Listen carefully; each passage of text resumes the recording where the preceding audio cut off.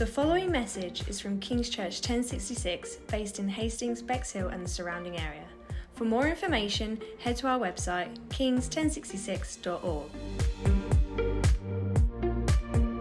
So good to have the opportunity to be speaking today. We're out of the Nutrients Preach series, so if you've been coming along for a number of weeks, you'll realise we've been going through these various nutrients, and we're having a break this morning.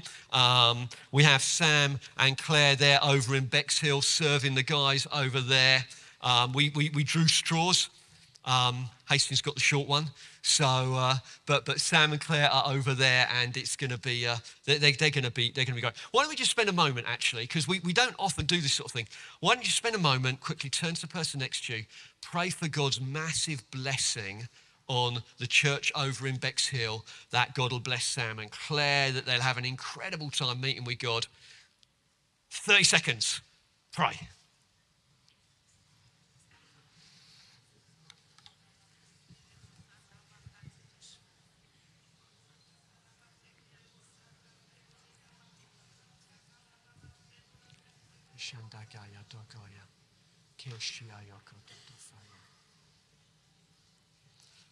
Brilliant. Today I'm going to be speaking on the subject of prayer. We're going to be looking at that. It's something that God has been speaking to me about personally over the last few months. He's been really gently but clearly provoking me about my sort of personal prayer life and my prayer life as a leader within the church. And I was away at a New Ground Leadership Conference last week, and there were 2 sessions on prayer there, and just so helpful. All stuff that I'd heard before, do you know what I mean? All stuff I'd heard before, yet the Holy Spirit came and made it live afresh with me. And to be honest, that's my prayer for this morning. If you've been around for a few years, I won't tell you anything you don't already know. I know that's the case. But I do pray that the Holy Spirit will come and freshly stir and inspire you when it comes to prayer, both personally, but also what we do together corporately. If you've got your Bibles, turn to Mark chapter 11. It's always good to bring your Bibles to church. And it's good to sort of have them with you. You never know, God might speak to you about a verse or something that you need to bring in the worship. And if you haven't got a Bible, you can't do that. So do bring your Bibles with you, whether on your phone or a good old-fashioned paper version. It's always good to have one.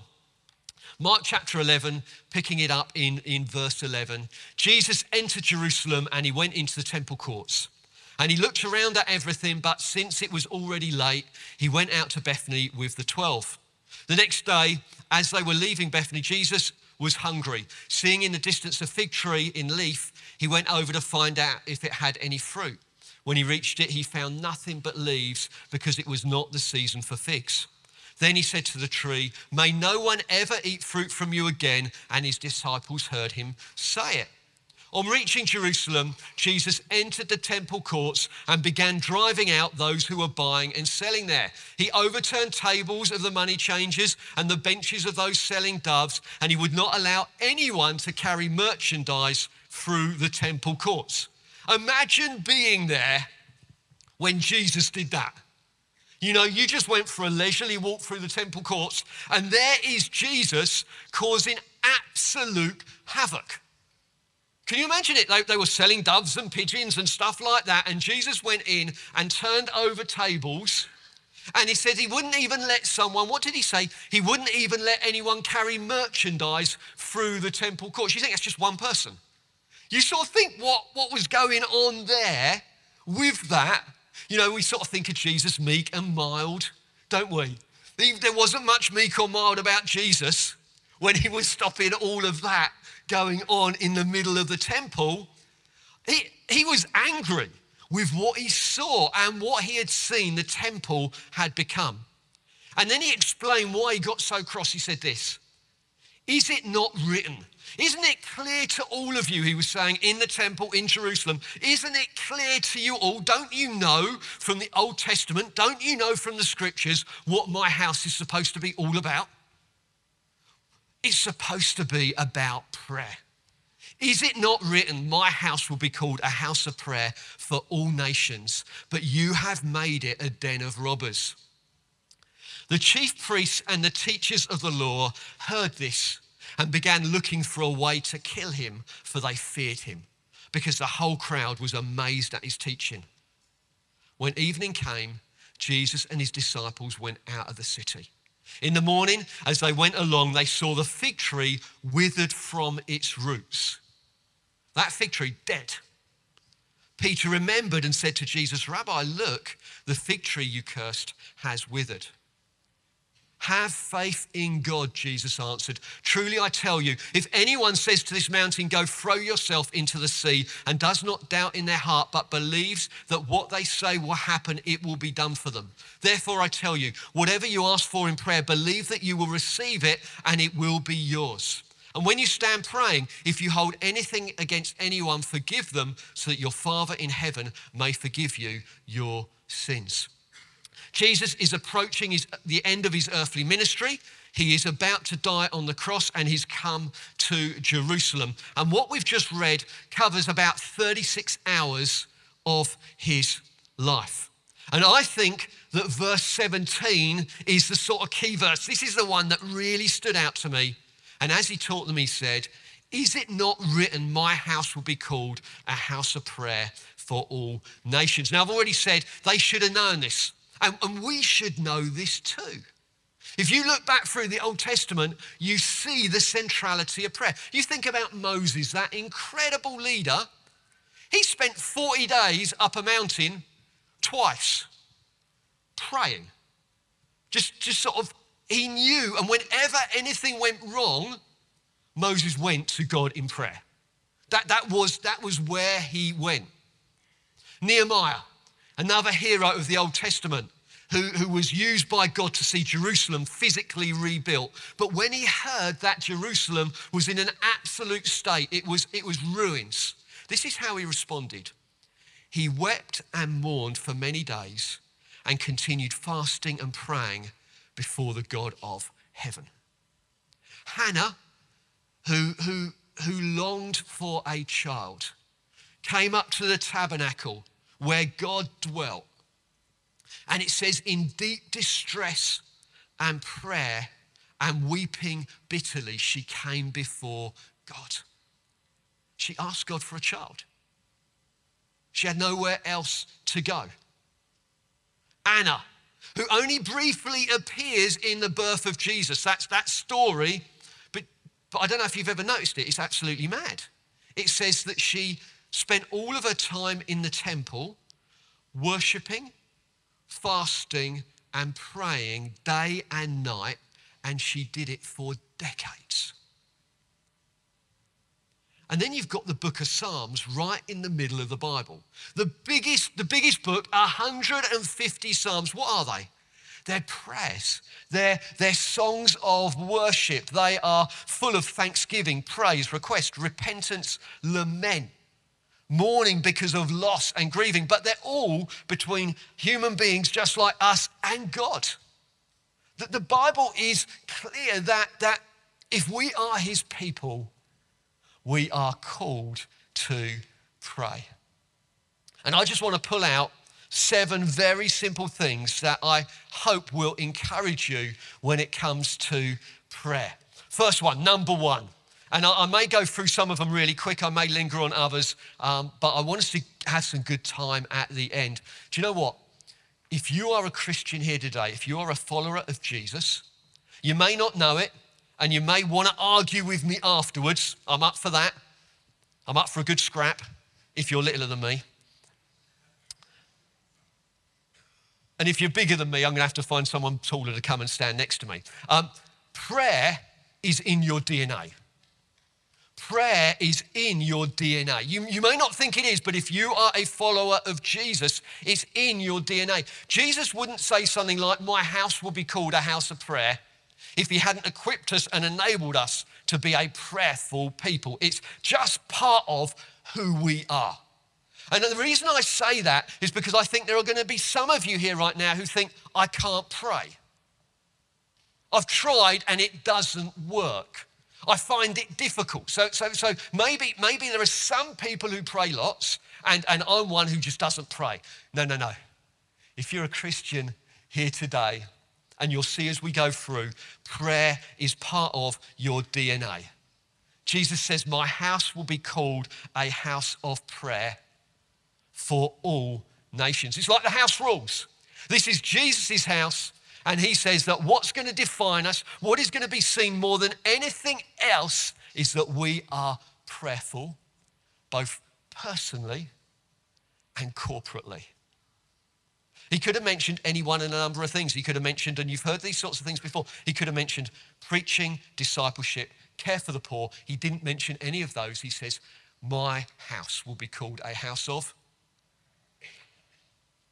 My house will be called a house of for all nations. And this is not cultural either. It's not that some parts of the church around the world are really good at praying, and then other parts where we're a little bit more reserved and, it just doesn't suit how we're wired. Rubbish.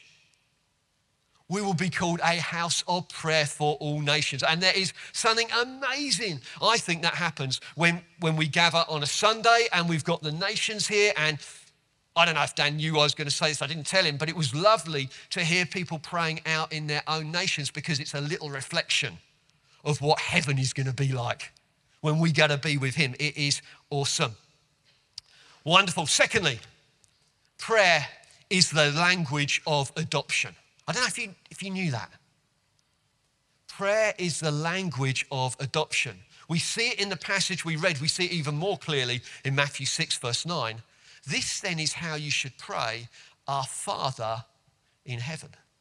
How awesome is that, right? We get to come before the Creator God, the Lord of all the earth, the one who every knee will bow before. I get to come today, this morning. I woke up this morning. I staggered down the stairs, wiping sleep out of my eyes. I hadn't even brushed my teeth. I wouldn't even come and talk to you without brushing my teeth. I make a cup of tea. I go into the living room.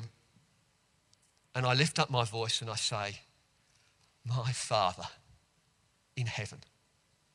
How ridiculously privileged am I that I get to speak to the God of it all, and I come to him and he's my Father. Now, I know we know it, but we may have lost the wonder of it. I haven't even brushed my teeth. I can come any time I want and pray to him, my Father who art in heaven. When Hannah, when Nehemiah, when Moses came, they came to the Creator God. They came to the Lord of all. They came to the God of Israel. That is exactly who he is. He hasn't put any of that aside. But I come, my Father who art in heaven. And whether I'm having a bad day or a good day, whether I've been particularly holy or not, do you know what I mean? I can come before my Father and I can come with a confidence, not because of what I have done, but because Jesus Christ 2,000 years ago, he died on a cross, paid the price for my sin, and I get to come in on his access card. He made a way that I could never make a way. And so whether it's after 40 days of prayer and fasting, I come before God, my Father, or whether I'm wiping sleep out my eyes, I can hardly speak to anyone in the room, yet I'm sort of like that, and I say, oh Father, I come and he is there and he is my Father. That is the relationship that I come. This is the language of adoption. What privilege. Now, I think that's good news. Do you think that's good news? It's good news. That's an invitation for us all. Access because of what Jesus Christ has done. Not just to come and offer up the odd prayer here or there in request, but this is the language of relationship. please hear, if nothing else, I think please hear this morning the Father inviting you, come talk with me. Come spend time with me. He loves to relate with us. Thirdly, prayer mixed with active faith. In Mark 11:22 we read, and Jesus answered them, have faith in God. That's brilliant. Prayer is not a formula. It is not a chant. It is not a spell if we say the right words. It is active, it is dynamic, and the key ingredient is faith in God. And truth is, we can pray without faith. We're encouraged to pray with faith in God, believing that God exists, believing that he is able, and believing that he is willing. Faith isn't just automatic. I don't know if any of you know, I know you know this. In this room, there will be some of you with great faith. Some of you with little faith, and some of you with no faith in certain areas of your life. And truth is, the Bible seems to say we're at least in part responsible for the level or the measure of our faith. You know, faith's like a petrol tank in a car. You're driving your car around, you're walking through life, and at times you just need to fill up that petrol tank. You need to see your faith growing.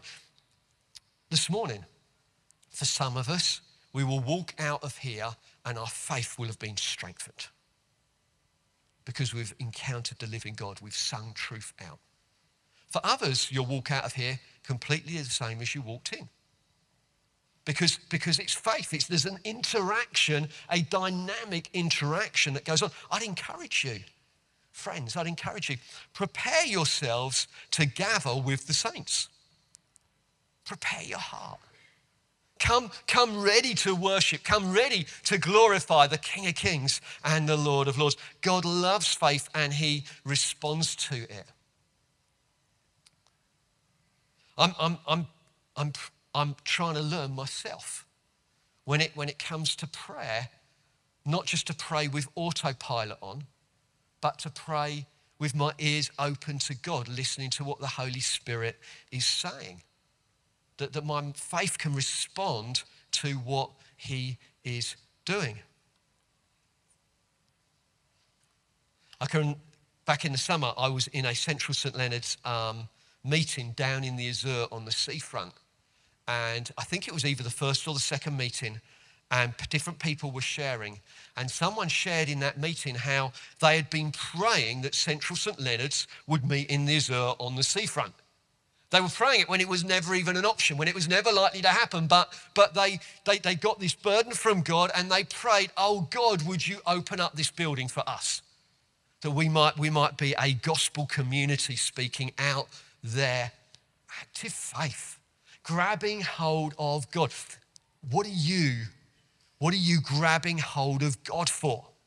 Who are you grabbing hold of God, for? Who is it that you're praying for that God would move afresh in their lives? This is an invitation. Come. God would say, come and ask me. Come and seek me. Number 4, prayer comes with great promises. Therefore, I tell you, whatever you ask in prayer, believe that you've received it and it will be yours. That's sort of too good to be true, isn't it? Doesn't it sound like you're sort of thinking, what? Really? That is right out there. In this passage and many others in the Bible, there are so many wonderful promises to come after God in prayer. They're invitations, come find out. And I've already said it, actually. I got mixed up on my notes. But I'll say it again now. It's like the Father is saying, come, have an adventure with me. Come in prayer. Come and start going after stuff with me. Where you want to see change, where you're gutted that a situation is like it is, bring it to me in prayer. There are great promises in Scripture that we can lay hold of. And at the end, one of the things we're going to do, because it'd be daft for me to talk about prayer and for us not to actually do it. So at the end, I'm going to put some Well, I'm not actually. Alan's going to put some passages up at the end and we're going to pray into them. Prayer plus agreement with God equals effective prayer. Number 5, prayer comes with disappointment. It does. I'm sure we have all experienced times where we have prayed for stuff. We went after God for it and he just didn't seem to do, or he didn't do what we were asking him to do. I can think of a couple of instances. Actually, one of them's linked to Central St Leonard's. I was certain that we would get the RVS building down in Central St Leonard's. I was certain we'd get it. We even had prophetic words about it. You know, it all seemed to line up. Did we get it ever? No. We haven't got it. Totally closed. But I thought we would. I know of other instances where I have gone after God in prayer for healing or to see a change in people's situations. And truth is, he just hasn't answered. Now, in some instances, I can honestly say he hasn't answered yet. And in other instances, if I'm honest, I've just got to say he didn't answer. Or certainly not in the way that I wanted him to. Could be salvation, could be healing, could be a family situation. How do we handle it? The truth is, if we want to grow in prayer, we're going to have disappointments and we will have delay. It will happen. How do we handle it? Well, I think how we handle any pain or disappointment is we need to recognize it. We need to recognize the pain, the disappointment. I think it's good to bring it to God in prayer. I think it's good to share it with other people that you know and love and that you can trust so that you can carry it together. I think it's a journey. That pain will be a journey that you walk through. Can I plead with you that it is not a destination you remain at? It's a journey you walk through. But we look to remember God's faithfulness with thanksgiving as we continue to walk through it. Prayer with persistence equals effective prayer. Number 6, prayer can be hindered. And when you stand praying, if you hold anything against anyone, forgive them so that your Father in heaven may forgive you your sins. Unforgiveness will affect your relationship with Jesus and therefore affect your prayers. But it also says elsewhere in the Bible, it talks about husbands, be considerate to your wives so that your prayers are not hindered. Now, that doesn't mean that you get disconnected from God, but it does mean that if there are areas of sin or compromise in your life, it will affect your prayer life.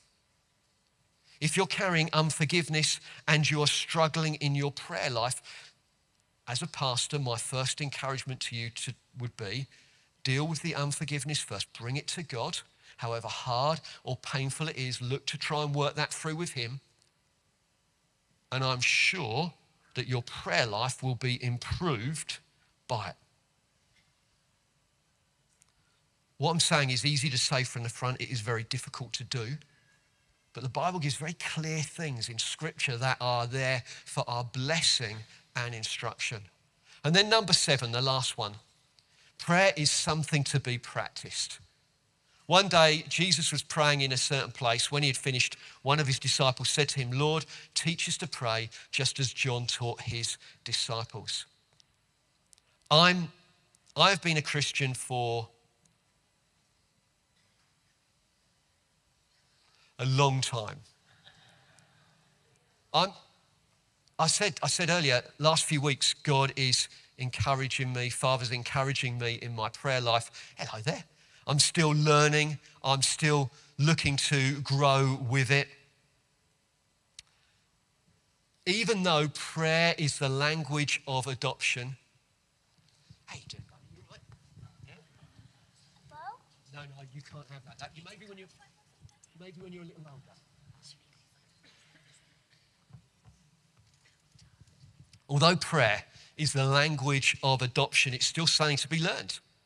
Still something to be learned. You know, like a toddler learning to talk is in a sense, if you just come to know Jesus, it will take you a while to grow your prayer language. But how odd, hey? How odd it would be. It would be odd, wouldn't it? If there was someone maybe who was maybe 20 years old, but they'd never learnt to communicate. That would be wrong. But the way, and in some cases, isn't it, I think that within schools and things, there's a need for speech therapy and stuff because of a lack of communication in the home following the whole COVID thing. There's some of those challenges that are out there because little children haven't learned to speak as they should. But how about for us? The fact we're older as Christians doesn't necessarily mean we've learned to pray.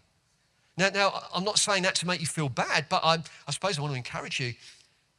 The Father's here inviting you, say, come learn to pray. He's given us the Holy Spirit that we can learn to pray. And prayer is a bit like a swimming pool. I don't know if you've ever thought of that. You probably haven't. A swimming pool has a shallow end and a deep end, and so does prayer. You know, and so at that shallow end of prayer, you know, let me encourage you, as prayer needs to be practiced, try and set aside a time every day to pray.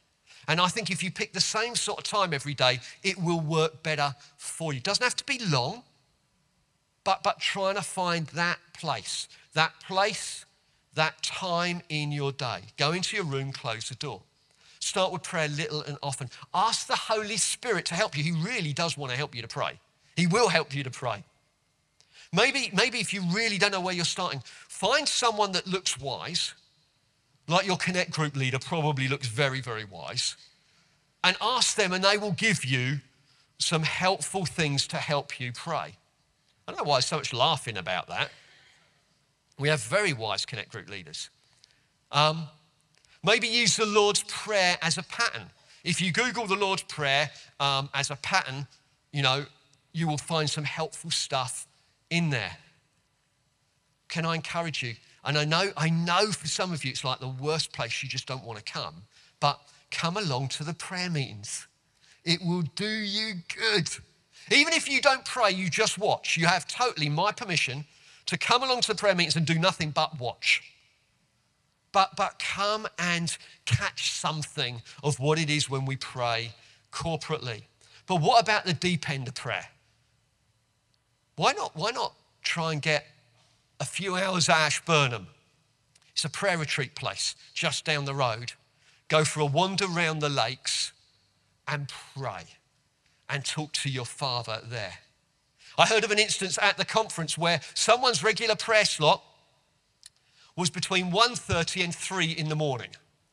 Any volunteers to take that one on? So they'd set their alarm, they'd wake up at 1:30, they'd pray for an hour and a half in their living room, and then they'd go back to bed again. Wouldn't work for me, but it worked for them. I heard of someone else who prays for their city every other week. And the way they pray for their city is they wait till it gets dark, and then they go for a prayer walk around their city, 17 miles, and they pray through the night, right the way around their city, for God to bring breakthrough into every neighbourhood. There's a deep end. There is a deep end to prayer. Maybe for you, you need to learn to fast. That means going without food for a season of time in order to create space and time to go after God. Prayer with fasting improves prayer's effectiveness. This week, I received an email from someone in the church who has said they're going to set aside time every single week for 40 weeks to pray and fast for revival in our town, in our community. There is a deep end to prayer.